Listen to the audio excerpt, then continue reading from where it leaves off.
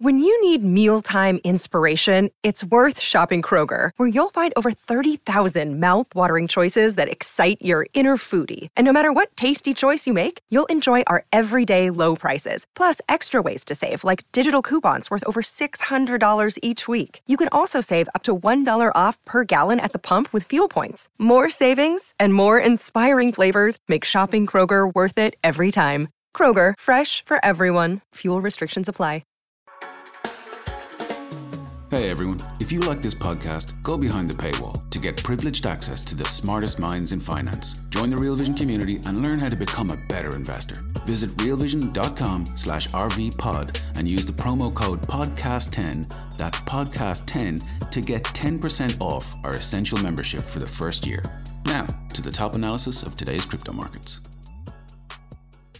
The one thing I love about these conversations that I have in Rounds of Ventures in Crypto is I get to speak to everybody in the space, all different participants, whether it's brands building in the space, whether it's protocols, whether it's even media people, whether it's artists, and also the hedge funds. And Jeff Dorman is one of my favorite people to chat to because he, like myself, has a traditional finance background and he has a particular perspective that I think is immensely valuable for people to understand. And I haven't caught up with Jeff for a while, so I thought we'd all catch up together and let's see. I'm sure we're going to have a great conversation with Jeff Dorman and myself.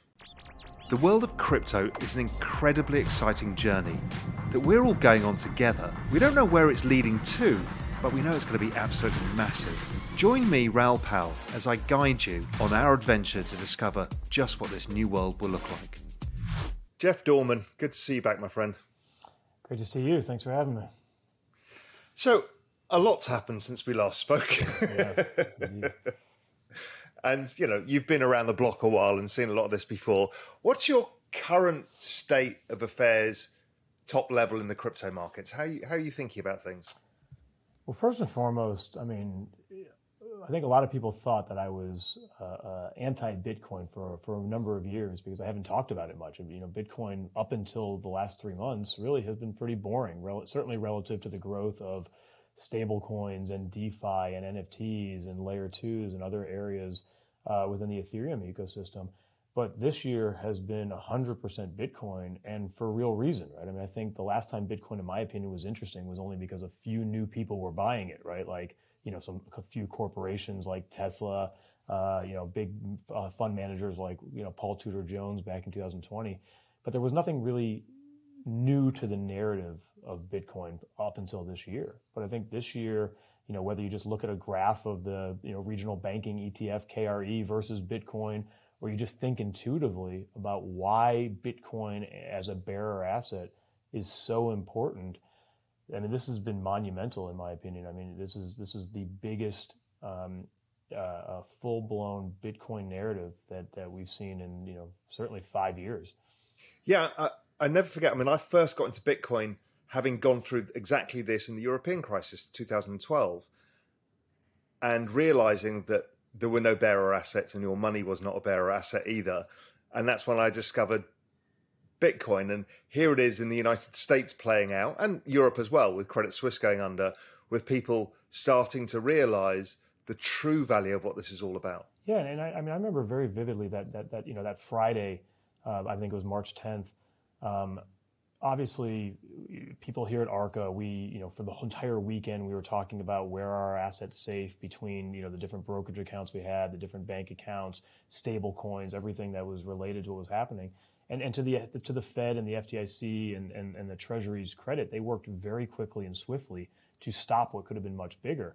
But even just that 3 to 4 days, I talked to 5 small business owners that had nothing to do with digital assets over those 4 days. And they were legitimately asking me, like, am I going to be able to make payroll? What's going to happen when the banks open on Monday? And that's a really scary feeling for people. And I think prior to March, most people would rank in terms of just pure safety of assets. They would have had U.S. bank accounts at the top, right? And then probably below that would be, money markets and brokerage accounts. Below that would be cash under your mattress, then stable coins, then, something like Bitcoin. I think post the events of the first 2 weeks of March, there was a real re-rating. there. And clearly assets in a bank account is just not number one anymore, even though, again, you have implicit, if not fully explicit, insurance now from the government. It still doesn't feel safe, especially when you know that you're earning nothing on those assets relative to what you can earn in a money market. Stable coins don't even feel all that safe, right? Because most stable coins are backed by assets in a bank, and you never know when that's going to be shut down. So you have to start re-ranking. Like, if I just want to hold on to my assets and know that I have them, I think number one is now a money market in a brokerage account, right? Combination of segregation of assets as well as just the SIPC protection. And number two is probably Bitcoin. Just in the sense that it is yours. Nobody can take it away from you. It is a bearer asset. And I think, it's naive to think that all of a sudden small businesses are going to put all their assets into Bitcoin and start to make payroll that way. That's not going to happen. But small businesses are made up of people, and the individuals who had to go through those 3 and 4 harrowing days are starting to think about, you know what, I do want some of my money in Bitcoin. I do want protection from a random bank closure, or who knows when a bank will be let to fail without depositors being made whole. So that re-rating process is real, and the explosion of not only Bitcoin price, but just Bitcoin narrative coming out of that March 10th and subsequent bank failures is real. Yeah, although the issue still remains, it's too volatile to use as money per se. But what it does do very well is protects against the outcomes, which are more central bank printing. It does a very good job with that. It obviously didn't do a very good job with regular kind of supply-demand-led inflation, but it does an extremely good job every time the balance sheet expands. For sure. And I think the right way to think about it from a price standpoint, and look, there's a lot of digital assets that you can value very easily using traditional methods, right? A lot of them have revenues, a lot of them have cash flows. You can do a DCF analysis, you can do a comparable comps analysis. You can't do that with Bitcoin. There's no way to value Bitcoin that way. The way to value Bitcoin is probably more using Black-Scholes and thinking about Bitcoin as a long-tailed call option. And if you think about the inputs of Black-Scholes, well, one is time. Well, Bitcoin is a perpetual call option, so right there it has a lot of value. Another one is volatility. Well, obviously there's high volatility, so that's going to be an input into a higher price. And then, of course, you have interest rates. And even though interest rates are higher, interest rates historically are still very low. There's a reason that we think about Bitcoin as a long-tailed call option for a one-day situation where maybe you don't feel at all safe with your money or with your banks or with your governments. And, of course, here in the U.S., that's not as big of an issue, even though it's starting to pop up right now. But across the world, that is a huge issue. And when you think about Bitcoin in that framework, about it being a long-tail call option on some form of anarchy in the future, it's worth something. Now, how much that's worth, I don't know if it's 500 billion or a trillion or 5 trillion, but it's definitely worth something. And I think, to your point, it's not money, but it is a protective asset. It is something that you can sit on and know that in a world where I feel unsafe with my other assets, this one is still going to be there and it's still going to be worth something. Yeah, I've always thought of Bitcoin as a call option on a future financial system. It's like, the probability of it being in the money every time you see instance like this goes up, which is, exactly to your point. As soon as you see more outcomes that devalues money overall, the more probability that Bitcoin has a much higher value in the future or a much larger role to play. And we're certainly seeing that. I think, another big thing that I think played really into the Bitcoin narrative, which is still probably a bit misunderstood, was shutting Russia out of the SWIFT payment system and saying that all of the treasuries they hold are basically worthless. Yeah. So we've seen record central bank buying of gold, and we know that several central banks have been, or central banks or sovereign wealth funds have been acquiring Bitcoin because in this world, they need something like this, a true bearer asset. For sure. And it's not just even the value of money. I would also say it's the value of confidence. There's two real indications of a lack of bank and government confidence right now, right? One is clearly what bank stocks are doing. I think there's a lot of hypocritical notions out there saying, digital assets have no intrinsic value. Well, then you think about, what exactly is the value of a bank equity? Bank equity is basically the combination of your confidence in the CEO when he or she says that, no, everything's fine, don't flee.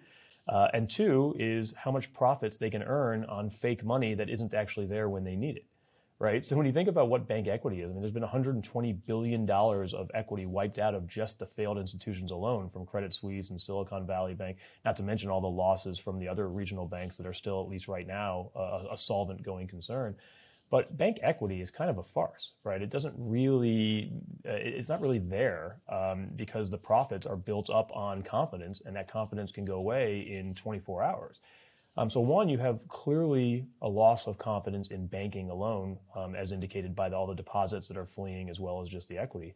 But two is sovereign CDS. I know some of this is aided by the charade in Washington right now around the debt ceiling, but still, USA CDS has been blowing out all year, but so has sovereign CDS in most other developed as well as emerging market countries. And when you think again of Bitcoin as some sort of a call option on that future, well, that future includes a loss of confidence in both banks and governments, which we are seeing through the financial markets of sovereign CDS and bank stocks. That inherently makes Bitcoin more valuable. And I think, this is truly a pretty efficient and rational market response thus far this year. Hey, everyone, we're going to take a quick pause and hear a word from our partners. We'll be right back. I also think, we've all been monitoring the debt ceiling, and it looks like it's going to come down to something like 2011, where it got to the wire, and a lot of people are suggesting maybe this time is worse, and there is going to be a technical default of sort. Janet Yellen's given us the kind of dead date by about the 1st of June. Others suggest maybe it's July because there's some delayed tax payments to California to come through. But I just can't help but think that is incredibly positive for Bitcoin if you see anything close to a potential default. Because it creates, as you said, a complete lack of trust of the system, because you can't price any financial instrument at that point. Yeah, for sure. And actually, this might be a little bit too bond math nerdy, but for those who understand the credit default swaps market too, don't forget that when you own something like USA CDS, even if there is a technical default, there still has to be the recovery value of the bond. And historically, U.S. Treasury bonds are, usually trading near par.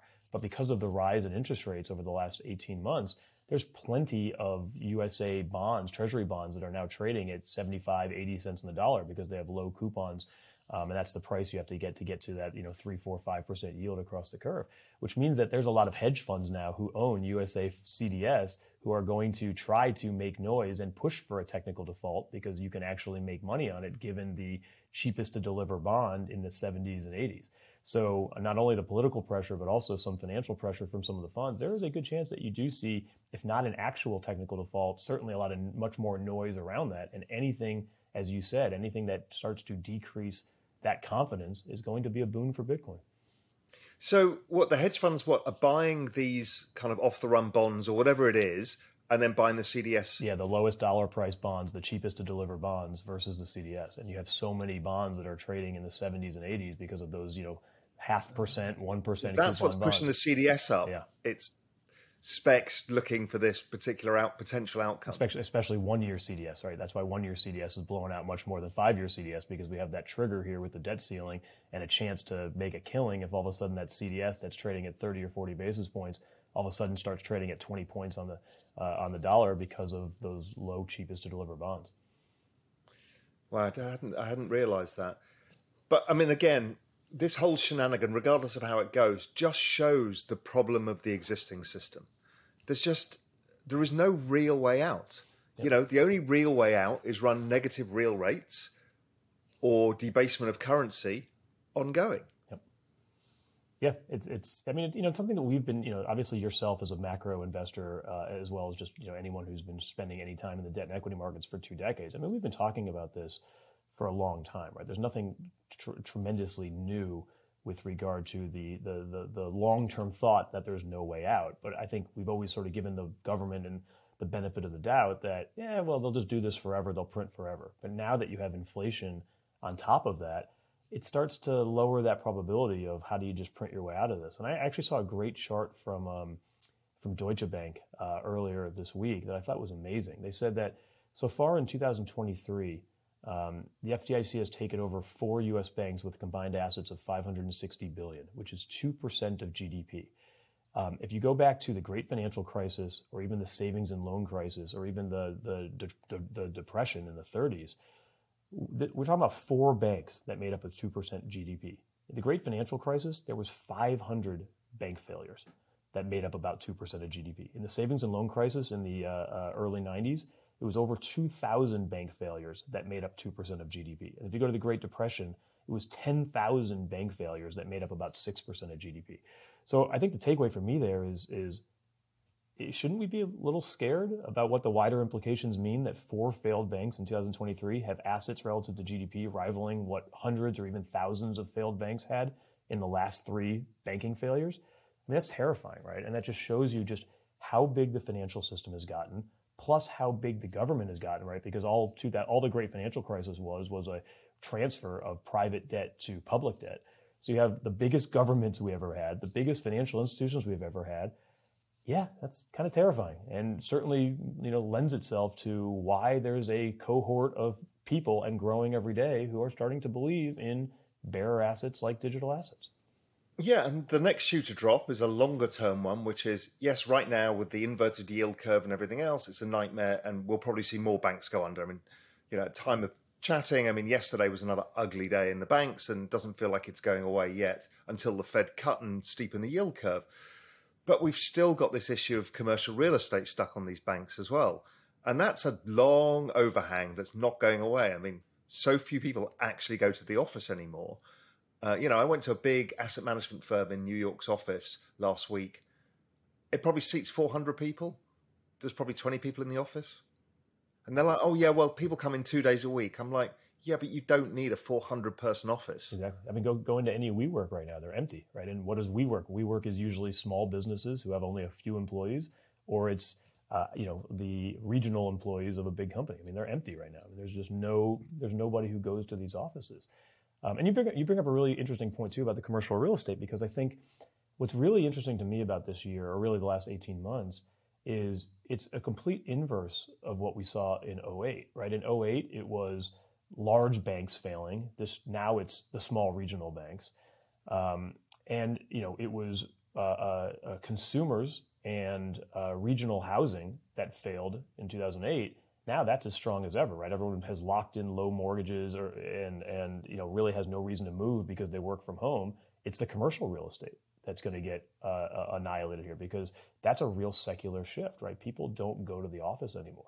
And I think that's a big misnomer. A lot of people have been talking about, just wait till unemployment, wait till, people have to start selling their houses at big losses. I'm like, nobody's going to have to sell their house because nobody has to move for a job anymore. You can work from anywhere.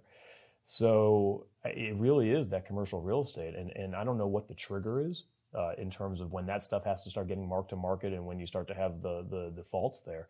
But that's a huge secular shift that's not going away. Whereas, you look at some of the regional bank, you look at some of the treasuries that banks own that are, marked to market at big losses, I think that will reverse, right? Those are par instruments. But, because that's not really a secular shift so much as that's just a financial market shift. But the commercial real estate is a secular change. And I don't know how you combat that. We kind of saw it in Europe, and it ended up on the ECB balance sheet. They basically took any old shit as collateral. Old chewing gum wrappers, old cigarette boxes, anything. And they said, we'll lend you against anything. And we saw that in Europe. And I think it's just the same outcome. And there's no other way around it apart from to shove it on the central bank balance sheet, because if not, the whole banking system is insolvent and there's no lending left. Yeah, and especially, based on what we just talked about a minute ago with how big the banks and the financial institutions and the government balance sheets already are. This is, as you said, there's no way around this. It just keeps making it bigger and bigger and bigger and scarier, in my opinion. I remember that. It's funny you mentioned the Europe, though, because I remember that, in 2011, 2012, when every hedge fund were sending their best guys to Europe with like a huge fishing net just waiting to catch all these defaulted loans at 20 cents on the dollar. And none of them came out. They just said, nope. I know you think it's worth 20 cents on the dollar, but I'm going to mark it at par because the government is basically allowing me to use it as collateral. So I guess that's where we're headed. Exactly right. And, I look at liquidity as probably the biggest driver of asset prices because of, I think, this debasement mechanism. And, we build a liquidity indicator at Global Macro Investor, and the NASDAQ is 97.5% correlated since 2010. And Bitcoin is 87.5% correlated. And it's only lower because Bitcoin has the exponentiality every time you get a bull market. But I mean, that's staggering. Yeah. And you have more of a frame of reference than I do on that. Like, what were those numbers 20 years ago or 30 years ago? I mean, this is something that we've never seen before? They didn't use the balance sheet. So then you had M2, but M2 is actually the predominant driver of earnings as opposed to price. So the whole world changed in 2008 as everybody reset interest rates at zero. I mean, the entire world did. And so you've got this very cyclical cycle that actually matches the Bitcoin cycle because Bitcoin was birthed at the same moment. Everything has got an identical cycle, which is basically the global government's debt refi cycle. And it's between their 2-year bonds and their 5-year bonds that creates this 3.5-year magical cycle. And so that is what changed everything. And then what we found is every time we get to the lower part of the cycle, the interest payments, and I mathematically worked this out, the interest payments for that period of 3.5 years ends up being the amount of QE. It's almost perfect. The only difference is when they have to intervene directly into the banking system because that goes direct onto the bank balance sheet. So they're just monetizing the interest payments of the government, and they're all doing it. So I backed out all the maths. The Japanese started it first, obviously. I think the whole accord came together in 2012 when Europe went under. But it's Europe, Japan, the US, the UK, Switzerland. It's all the same. They're all doing the same thing. So it's like, oh, wow. So they're just monetizing the interest payments. And that's the entire growth of the balance sheet. Not to mention interest payments are, going to be triple what they were 3 years ago now with the rising rates. So, I mean, they have to get interest payments down. It's part of my core thesis is, the tighter you make monetary policy now, the faster you can cut it by the end of the year when many of these payments start coming due. It's like it's madness out there. And this just shows the mess that we're in and the value of why digital assets and why you and I first got into them in the first place is writ large everywhere here. Yeah, and I think that's, it's sitting here in the U.S., I've spent a lot of my time in New York and in L.A. specifically, but, there's this sense of doom and gloom because of how the regulatory environment is in the U.S. and making it seem as if, everything is shut down. But I think as you and I both know, like globally, that's just not the case at all, right? If you live in the U.S., you're thinking digital assets, crypto, it's over because all you hear about is these just, one after another regulatory actions from the SEC or the CFTC or the White House directly. But globally, you're seeing still just a tremendous amount of people doing the exact same thing that you and I did 7-8 years ago, which is they're seeing like there is no end in sight here, and I want to get involved either as a developer or as an investor or just as an owner. And what I think is really interesting about 2023 as well is that, pretty much all you had to do so far this year as an investor was just fade consensus, right? The consensus going into the beginning of the year was that digital asset investing is dead amongst FTX and the regulatory crackdown and a string of high-profile bankruptcies, and of course that's been wrong, right? The consensus view from a macro perspective was higher rates for longer, a drop in stocks, and an imminent recession, and obviously that hasn't happened thus far. The consensus heading into even the banking crisis would be that this would be bearish for all risk assets, including Bitcoin and other digital assets, and that of course isn't true. And equities have actually held up pretty well, and certainly had a massive rise in Bitcoin and other crypto assets. And then consensus view, which I mentioned earlier, was that Bitcoin was largely dead, and it was it was uninteresting relative to the other digital assets, and then that of course has been completely wrong. Given Bitcoin's performance this year, and even Ethereum, right? You go into what everyone expected into the Shanghai Shapella upgrade just last month. The consensus was that Ethereum was going to fall because everyone was going to unstake and sell all their ETH. And of course, the opposite happened, which is, because you are increasing the liquidity of staking, it actually makes it more attractive to stake. And you're seeing an increase in new stakers relative to old stakers withdrawing and selling. So, I think those two things are really interesting. There's that consensus last year was pretty much dead right? Every macro investor had the best year ever last year because it played out perfectly. Whereas this year consensus has been dead wrong. And on top of it, the digital assets specifically really starting to show up how global this industry really is, right? Every time there is something in the U.S. that fails or that goes bankrupt or that has regulatory issues, you're just seeing a perfect substitute somewhere else in the world take over, that volume or that transactions of those people. Hey everyone, we're going to take another quick break and hear a word from our partners. We'll be right back to the Real Vision Crypto Daily Briefing. Yeah, I mean, I looked at this and I went back and I've seen that London is making a lot of noise about what it wants to do here. And I went back and looked at the history of London as a financial centre post the rise of the US as the world reserve currency. And after they left the gold standard, the US had currency restrictions. So the UK started the global FX market. Because before then, there was no FX market, right? Because it was all pinned to gold. London already had the gold market. So then they bring the FX market. It becomes the biggest market the world has ever seen. Then the US restricts liquidity to the global system. The UK develops the Eurodollar market. So the Eurodollar market grows out the 70s and explodes in the 80s and 90s. And then the next part of the equation was the global derivative market. The US regulated the banking system and didn't give them reg cap abilities to use OTC derivatives. So London took it and exploded, which is why most of us worked part of our careers in London. Half the hedge funds in the world were based in London. And so even like Goldman's headquarters was really London because, same with Morgan Stanley, same with JP Morgan, everybody was based in London. And I'm just looking at this again, thinking, well, the US is doing exactly the same thing. Once it feels its monetary system is under threat, it tries to shut down the borders and everybody just moves over to London. Or, it's most likely to be London. And then you have the off centres of Singapore, Hong Kong, other European centres. So it's just, as you said, you can't stamp this out. I mean, this is a global phenomenon. It's a cockroach and you can't kill it. And you're seeing it, right? I mean, obviously the big headlines were Coinbase and Gemini opening up their non-US derivatives exchanges this week. But even beyond that, I mean, we have a venture fund here at Arca in addition to our liquid investing funds, and every single one of our portfolio companies is thinking about how do they move out of the US and into Europe or Asia.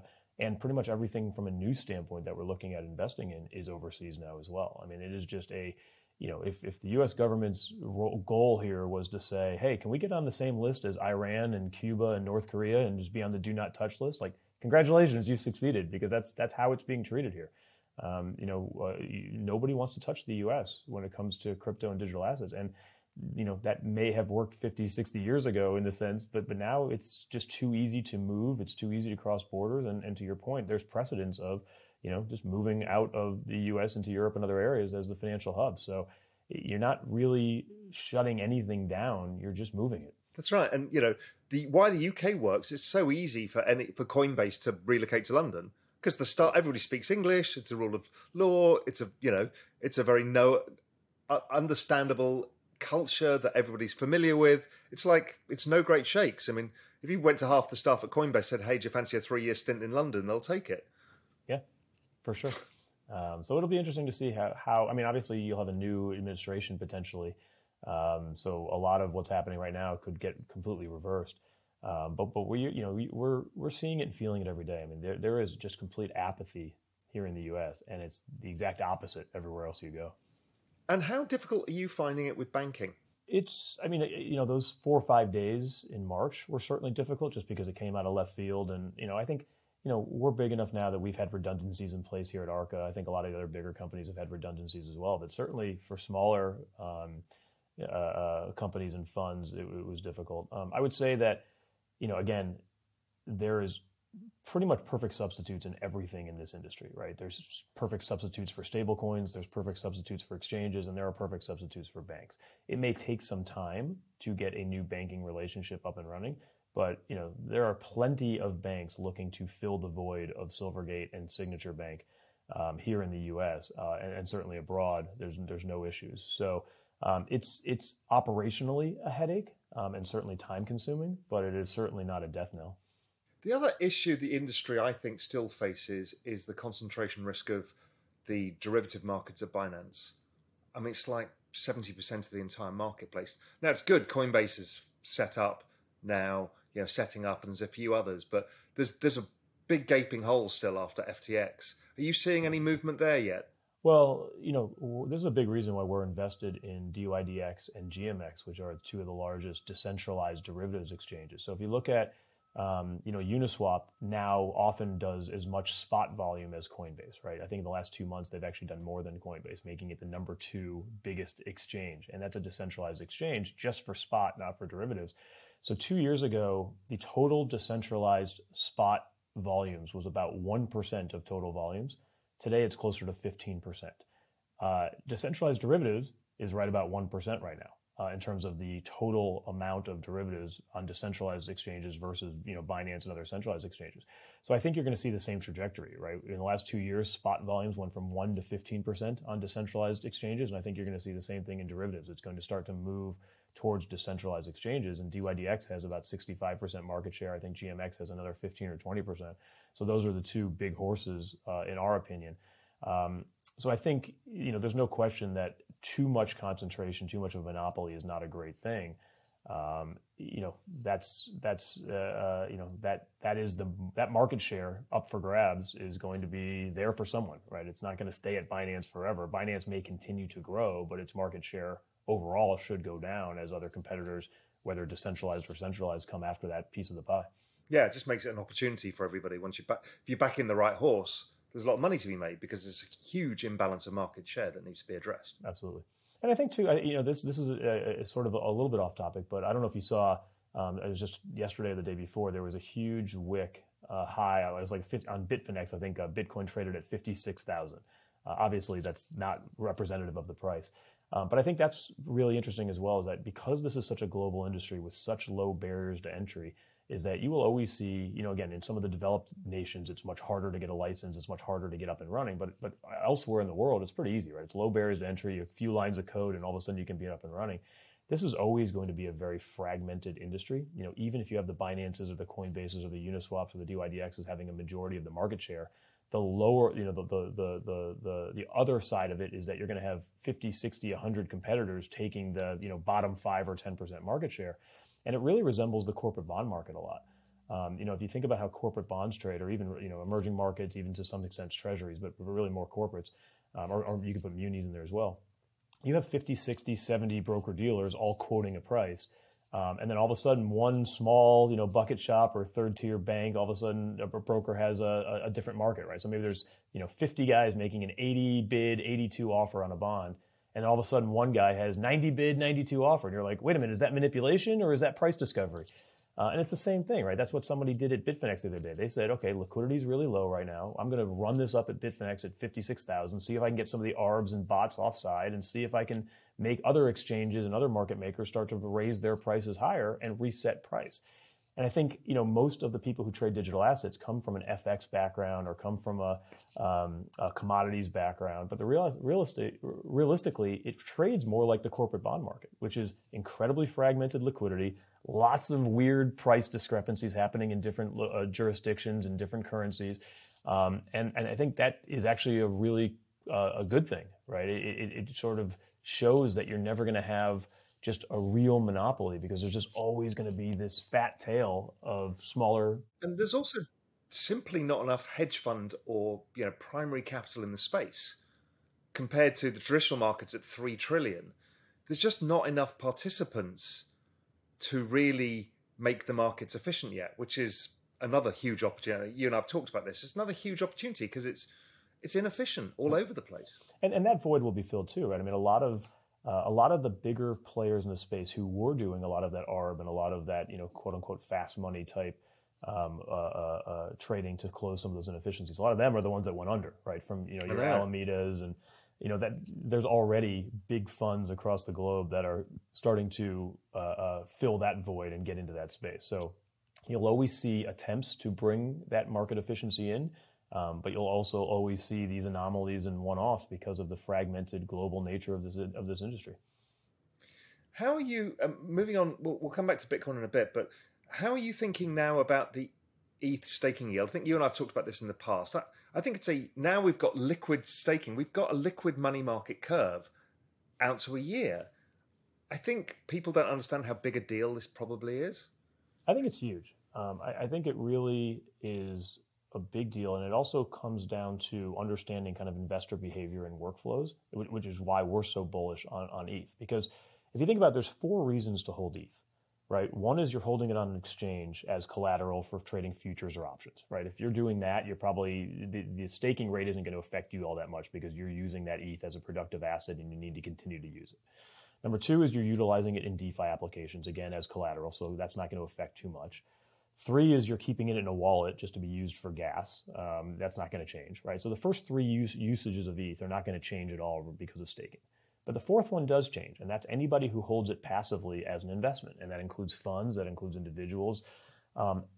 Historically, you've earned 0 on that ETH, and now you can earn somewhere between 4 and 7%, depending on the participation of stakers and how that fluctuates. That basically means that you know the rule of thumb as an asset manager. It's never earn nothing when you can earn something, right? Notwithstanding the risks of who you're staking through and any of the operational risks, but if you can earn something versus earn nothing, you generally try to earn something, right? That's half the entire financial industry is just built on that float concept right there, which is if I can delay payment for even 12 hours, I can earn some yield on that 12 hours. So the right thing to do is not compare ETH staking rates to treasuries because that's not relevant, right? It's not like people are going to take their money out of treasuries to own a volatile asset like ETH just to earn the yield.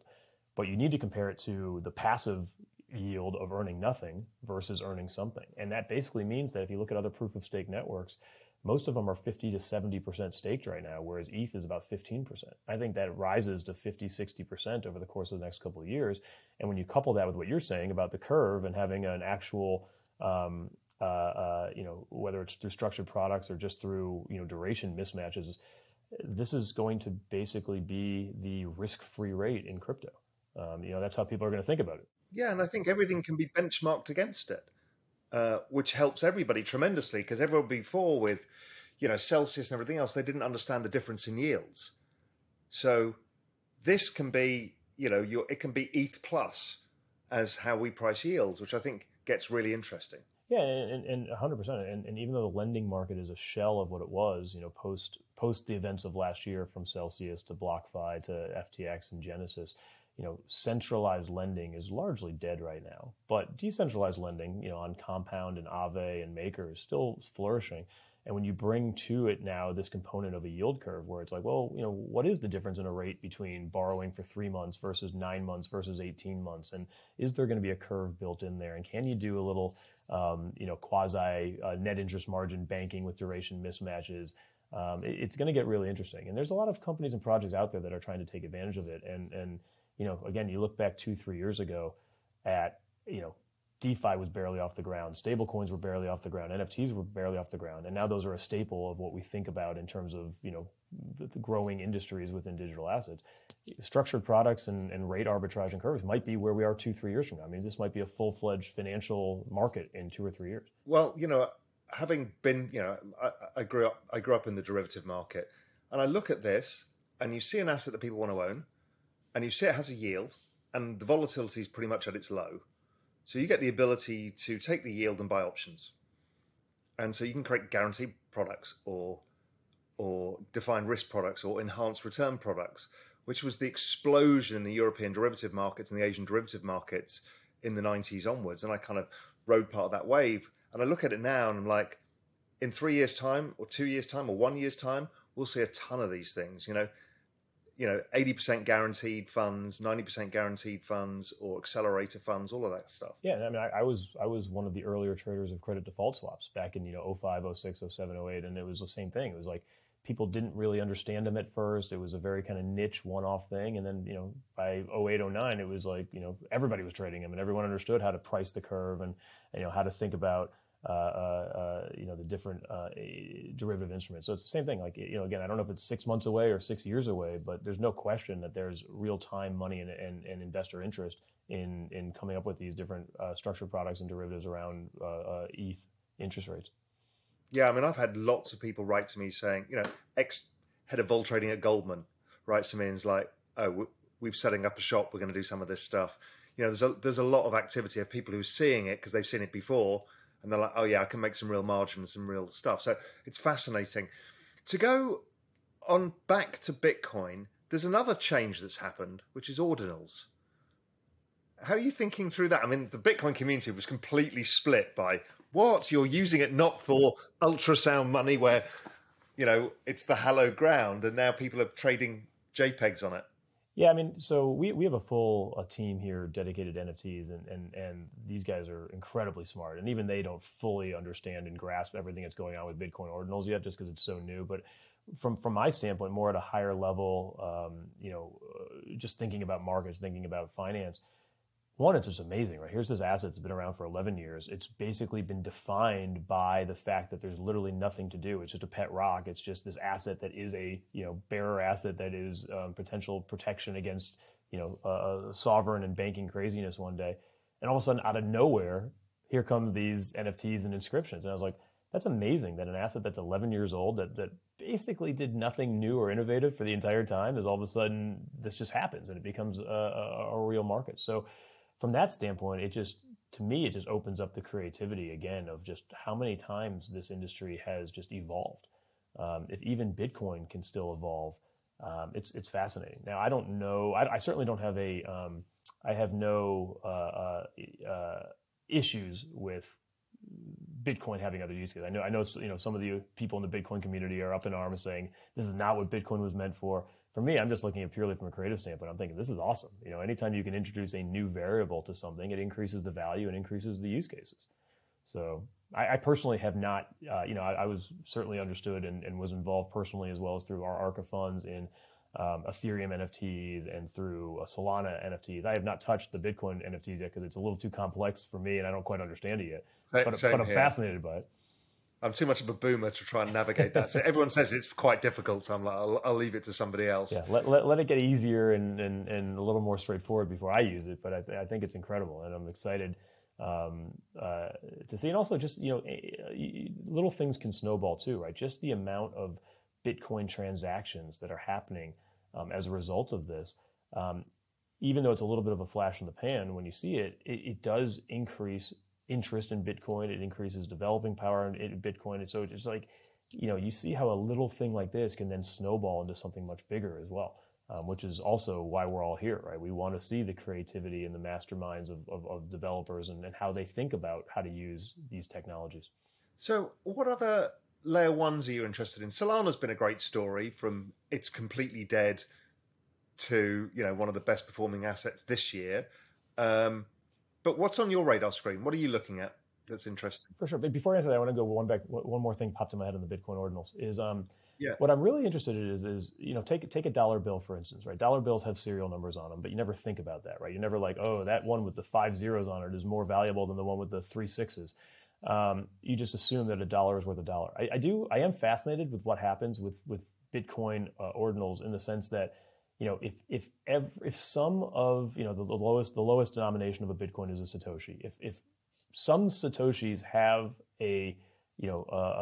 basically an NFT on them through the ordinals and others don't, are you going to start to get into a point where it's like, I'm going to trade you one Bitcoin for one Bitcoin, but I actually think that Bitcoin's more valuable than this one because of what's on there? Almost like an old Spanish coin that you find in a treasure chest. Like, I'm not sure where that heads, but I think that's fascinating as well. And I think from that standpoint, I do understand why there are some in the Bitcoin community who don't like this. Because if you want to think of Bitcoin as this truly fungible asset, and now all of a sudden maybe there's that hint of something being more valuable than others, it could get really, really, really interesting. Fascinating. I hadn't even thought through that. Yeah, so let's talk about other layer ones, layer twos. What are you looking at that's interesting to you? Yeah, so the way that it was described to me by shout out to Nick Holtz, who's one of our great research analysts here at ARCA, but he always thought about, if you think about what a layer one blockchain is, it is in the business of selling block space. That's what it does. So in 2021, when you had the real rise of all these alternative layer ones, it was because there was more activity going on because of DeFi and NFTs than the Ethereum blockchain could handle. Basically, there was more demand for block space than there was supply. And as a result, you needed to increase the supply of block space. And where did that come from? It came from Solana. It came from Avalanche. It came from Phantom, even Terra Luna, prior to exploding. And then you go into 2022 and the opposite happened, which is all of a sudden activity ground to a halt, right? NFTs became less interesting. DeFi rates were no longer as interesting because of the collapse of all the lenders. And all of a sudden there was a dearth, a supply, there was a lack of demand for block space and a ton of supply. And that's why basically Ethereum came back to the limelight and the other layer ones kind of fell off. And instead, it gave the Ethereum layer 2 blockchains a chance to really grow and improve so that the next time we get this big demand for block space, you may not need these alternative layer ones because you have all the capacity you need and all the throughput on Ethereum itself. So from that standpoint, that's really what we've been looking at is there a layer 1 blockchain out there that doesn't compete with Ethereum, but rather finds a new niche, right? Can Flow become the sports blockchain? Can Chiliz become the sports blockchain now that it's converting? Can something like Solana become the NFT blockchain? Can you look at all these different ones and you think about maybe business development is more important than technology. That's my view as well. It's all about understanding a clear narrative. Exactly. And once chain, if ETH is everything, then you need to stand for something to compete. Right, and we could get to a point where Ethereum just becomes the security layer for everything, but you have these little niche blockchains, especially with things like Cosmos and IBC, when effectively there's no barriers to becoming your own layer 1, right? DYDX, I mentioned earlier, as one of the decentralized derivatives exchanges, they're becoming their own blockchain, right? They're going to be building on the Cosmos ecosystem and become their own chain. I think eventually that's probably where like a Uniswap heads as they become their own chain, right? You need to create a value for these tokens, and the way to create value for these tokens is for them to become the gas token and the security token for the network. So I think because it's so easy to become your own layer 1, you're going to see hundreds, if not thousands, of these competitive layer 1s, and each of them is going to have their own actual niche. Whereas Ethereum is sort of, like you said, has become sort of everything. I tell investors that they're like, 5 years ago, if you wanted to invest in just blockchain, it was kind of hard to figure out what to do. Should I be invested in Bitcoin, or what's this Ripple or Stellar or all these other things? Now it's pretty clear that if you just want to be like a generic, if you want to generically tell someone I'm invested in blockchain, Ethereum is the way to do that. Yeah, and you get a yield. And you get a yield, right? Ethereum touches NFTs, it touches DeFi, it touches stable coins, it touches pretty much everything, right? If you want to generically have exposure to blockchain, it's not Bitcoin, it's Ethereum. These other layer 1s are not going to compete with that. They have to find a niche. It has to be sports or gaming, or, Avalanche is trying to corner the gaming market, right? So I think, that's going to be a big thing, is which one of these guys wins the business development race to partner with enough developers and studios and whoever who are going to build a specific type of project on their blockchain. That's why Chiliz, I mentioned Chiliz to you a couple of years ago. I remember on one of our talks back when it was trading. Yeah, and I've spoken to Alex Dreyfus quite a lot. I follow that. I mean, that's what's so interesting to me is like you look at all the competition in digital assets. That's the one token and project that has no competition. They just own that space. They own the sports landscape. And now that they're building their own chain, I think it goes live next week with their own, Chiliz 2.0 chain. Like that could become the layer 1 blockchain that anybody in sports and entertainment uses. So we'll see how it all plays out, but that's what I'm looking for. We're looking for the ones that can actually carve out a niche and have some sort of marketing presence more so than a technological presence. Yeah, I think that's right. Because in the end, it's about network adoption. The technology, there's some limits to what we actually need. There'll be some that will have a technological breakthrough and it becomes easier to, let's say, put video files on chain or whatever. Okay, fine. There'll be a niche for that. But I think you're right. Looking, I personally think that we're in crypto spring right now, and, we can just continue. It usually is a bit choppy first, and then it gets very interesting next year. When you're looking forward, what are the kinds of areas of activity do you think we're going to see a resurgence of? Obviously, we've talked about DeFi, and you think there's opportunities there. And actually, the collapse from last summer will have caused more money to be invested into DeFi and solving some of these problems. What else? NFTs feels like it needs a new change of narrative. Yeah, I think NFTs is real though, but not necessarily in terms of JPEGs and monkey pictures and things like that. I think you're going to start to see the decentralized identities become a big deal. By the way, when you talk about JPEGs and monkey pictures, that was my Bored Ape in the background exactly at the right time. I love it. I love it. I think that's where NFTs really get interesting is, you think about gaming, for example, where gaming is obviously trillions of dollars in the Web 2 world. And you have a ton of studios starting to think about a Web3 component to that. And that all is going to include NFTs, right? The idea of, instead of skins on Fortnite actually becoming your own ownable asset that's a tradable asset, that's a huge, huge evolution of where NFTs are going to be headed, right? I mean, you look at something like Madden, right? And there's a new season of NFL Madden every year, and if no matter how much sweat equity you poured into the old season, nothing ports over to the new season. You have to start over. What if you can start porting over some of the teams that you built, or some of the players? Or what if I want to put LeBron James in an NFL game, right? Maybe I build up my NBA 2K and I want to take that asset over to another game. I think there's things like that that are really going to be the next real evolution of NFTs. And on top of that, I think kind of real world NFTs as well. Meaning, like, this is something I've always thought about is, let's say I go to a doctor for a regular just checkup, right? And then 3 weeks later, I get hit by a car and I go to an ER that's totally different network. They have a totally different idea of who Jeff Dorman is, right? One sees the healthy profile of Jeff Dorman and the other one sees this emergency. Like, what if you could have your health records as an NFT and you can just very easily update them yourselves and you own them and you can give them out as you need? Or what if your on-chain activity becomes your decentralized identification? Instead of walking into a bank to get a loan where immediately they're judging you whether they think they are or not, they're looking at your skin color, they're looking at your ethnicity, they're looking at whether you're male or female, they're looking at whether you're big or small. I mean, they're looking at everything and making an opinion, whether subconsciously or not, on whether or not to approve a loan. Whereas, what if just your activity on chain becomes your identity, and it doesn't matter who you are or where you come from? It's just you have this proof of who you are that just stays with you forever. So I think those kind of NFTs is probably the next wave. Less sexy and less price appreciative as we've seen in the initial form of NFTs, but certainly much more practical and much more long lasting. Yeah, ticketing's the other big one for me. Yeah, ticketing and coupons too. I mean, what about your Bed Bath & Beyond 20% off coupon that you get every week in the mail? I mean, that becomes an NFT, and you spend it and you use it and you move on. Yeah, I mean, that whole rise of Web3 loyalty programs, using NFTs as a structure, an architecture to do that, I think is, I still speak to a lot of big brands and they're not fazed by anything that's happened. All they're seeing is, I can get closer to my customer, I can cut out middlemen, and I can create loyalty.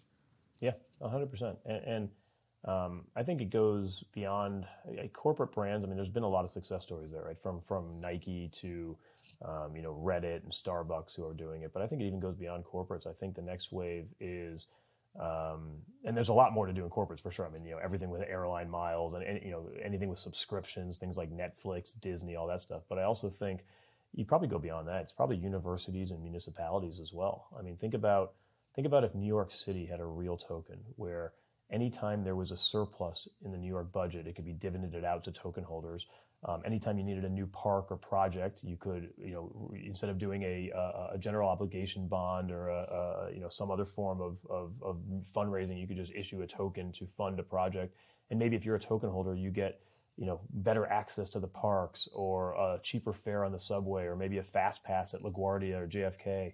There's all kinds of things you can do with that. Universities too, right? Think about just the way donors and boosters work at universities.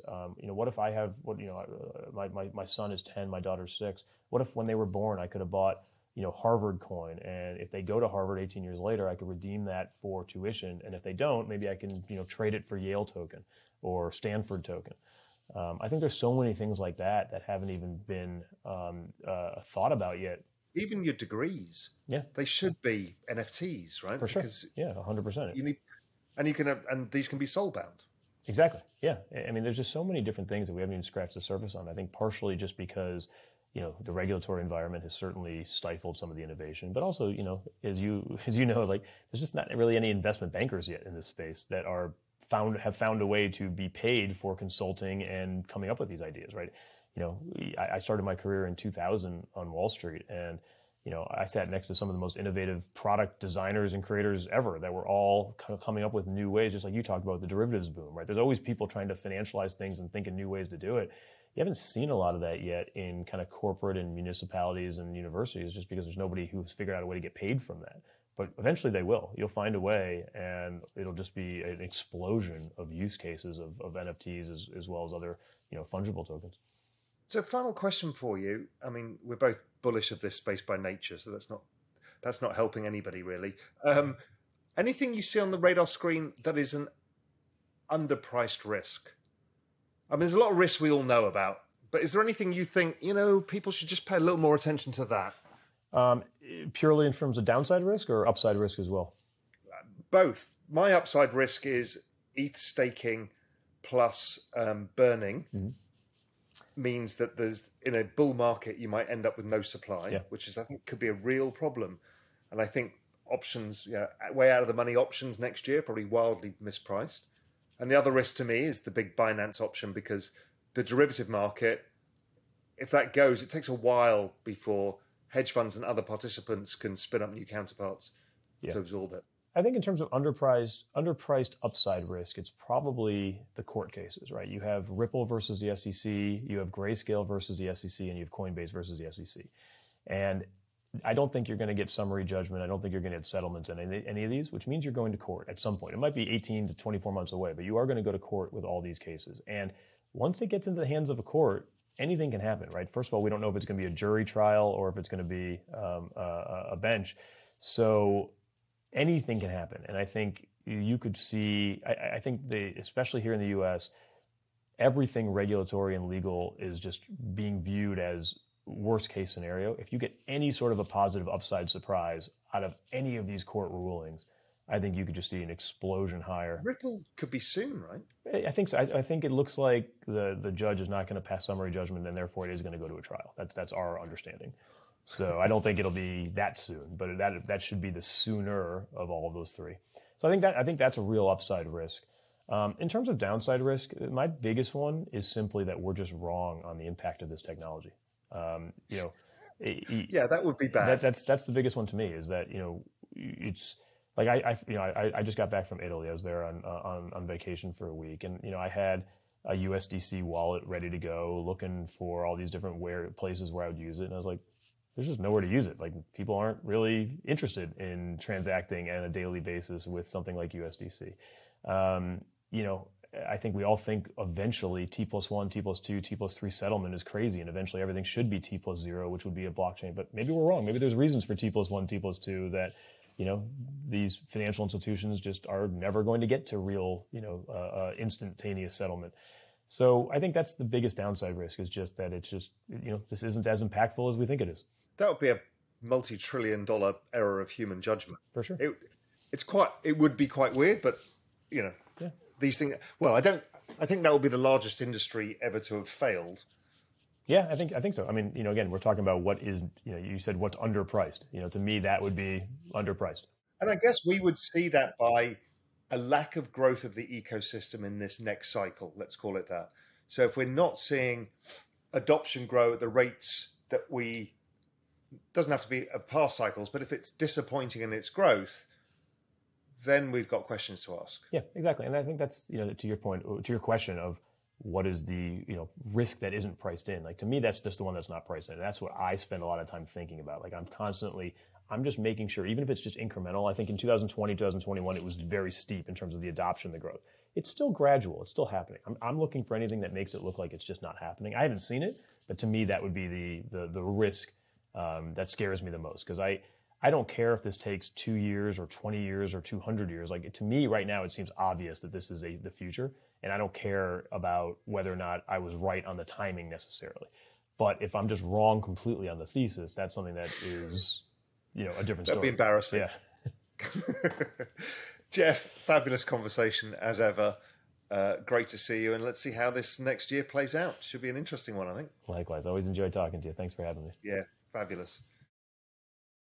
Now, as ever, fabulous conversation with Jeff. So much to catch up on. He's always got great perspectives and how to see the world. I did like his answer to, well, what's the biggest risk? Is like, well, we're all wrong, and the whole space is not that valuable. I think that's a very honest approach to take. But it was just very interesting to hear Jeff, who's been deep down the rabbit hole of so many other projects, is focusing on Bitcoin, saying, hey, listen, the use case has not gone away and it's proving itself. I thought it was very interesting. And as ever, Jeff's thoughts about the evolution, how the DeFi markets and new decentralized exchanges are growing, I think that's very interesting. I think there's, as ever, a lot going on in the space. And I think it's going to look vastly different in 2 years' time than it does today. Let's just hope the adoption keeps going up, because if not, we've all got it wrong. What's up, revolutionaries? Thanks for tuning in. For more content like this, head over to realvision.com and get unfiltered access to the very best, brightest, and biggest names in finance.